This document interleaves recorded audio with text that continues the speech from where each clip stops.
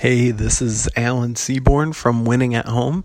I'm recording what looks to be the last episode that I'll record from home during the coronavirus shutdown here in Michigan. This episode is going to be uploaded after the stay-at-home order is I think officially lifted, pretty much officially lifted.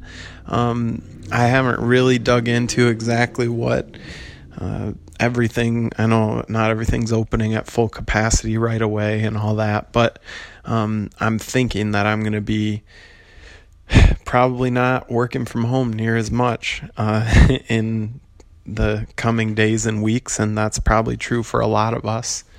I've been recording the past few episodes have been about some things that were really heavy and were really weighing on me and a lot of our hearts.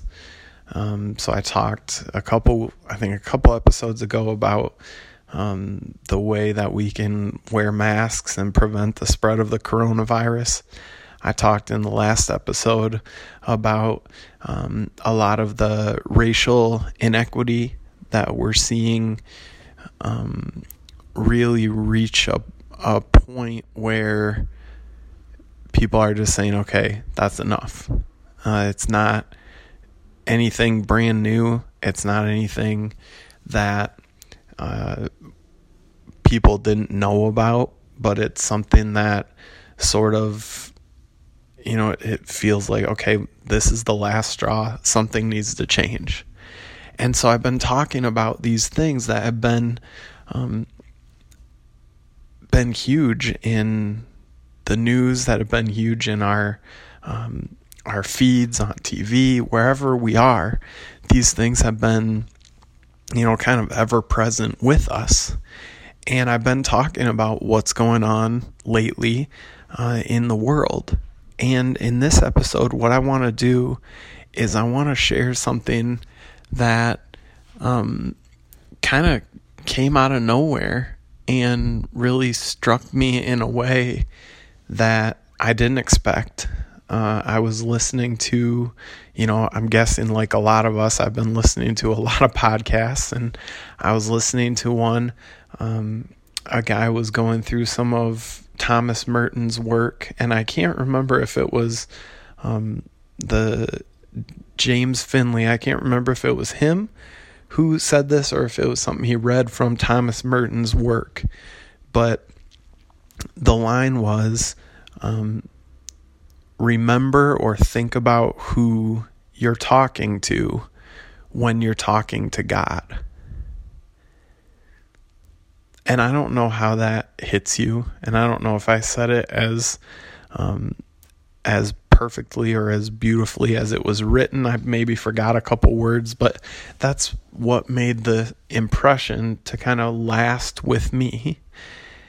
And I started thinking about how my prayer time, especially praying out loud with Annalise, we pray at night before we go to bed. We pray for and with each other. And, as we pray and thank God for meals and stuff, what I realized is I had kind of forgotten that. I had kind of forgotten who I'm talking to when I'm talking to God. This is not a thing that, I'm going, hey, I think you need to feel guilty. I'm going to try to shame you into doing something different.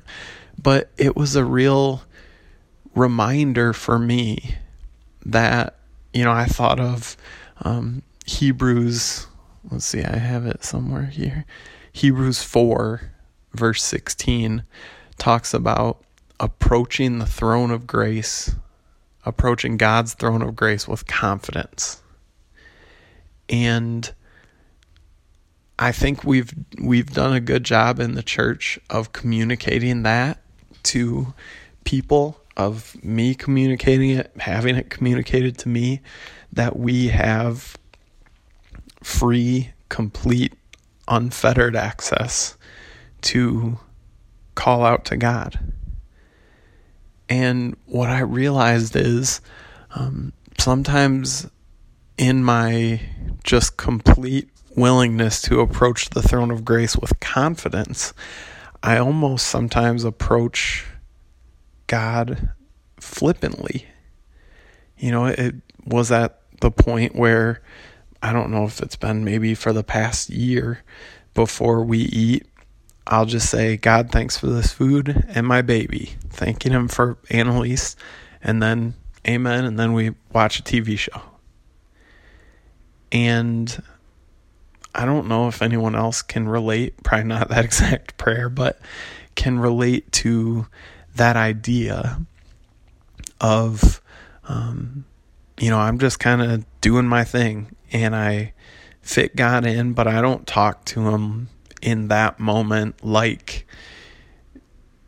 he is even a being. I talk just kind of like, oh yeah, you got to say this, check it off the list before you eat, you got to say these couple things. And yeah, that's just kind of what's been on my heart. I noticed in me that there were times where I had kind of fallen into a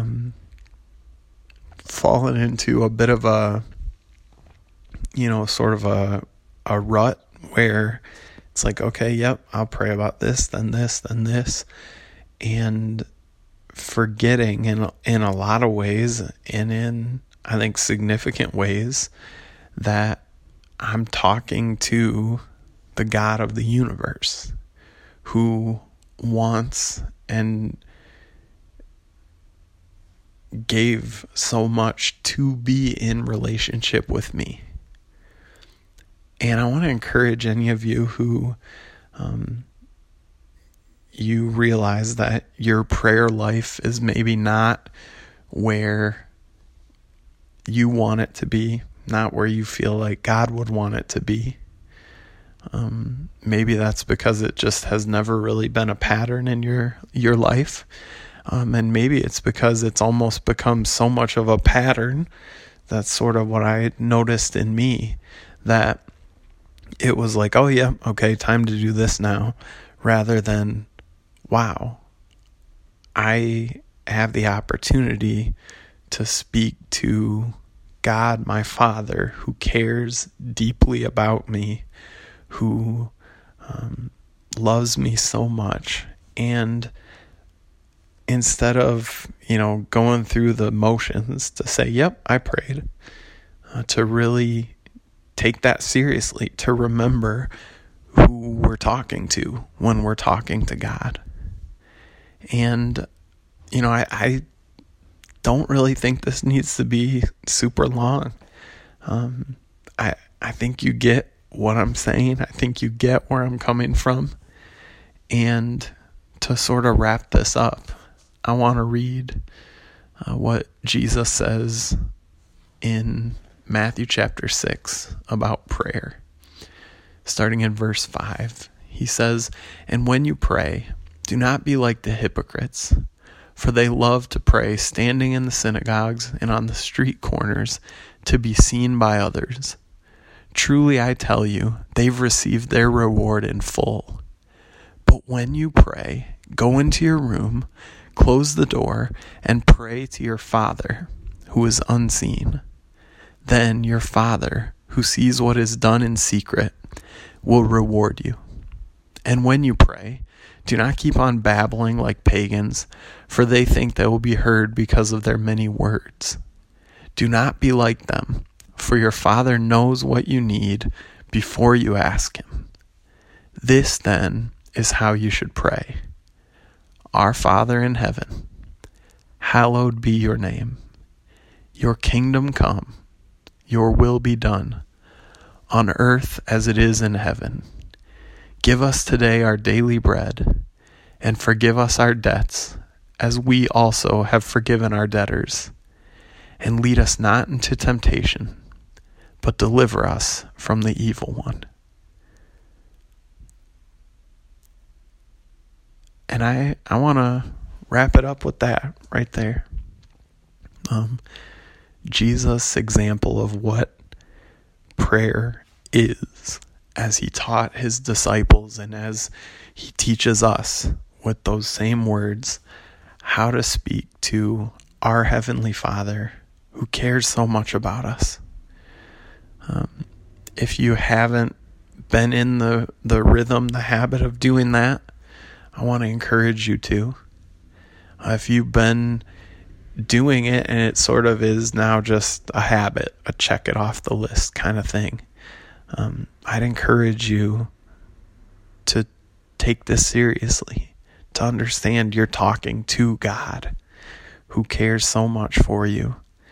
And as I've been reminded of that through Scripture and through this little just reminder of remember who you're talking to when you're talking to God, I found a lot of, I don't know the word, I don't know if I'd say joy or peace, but I would say, I don't know, something really positive. I found a lot of fulfillment. That's the word I'm looking for. A lot of fulfillment in reminding myself in the moment I get to communicate with my Heavenly Father. And you get to do the same thing.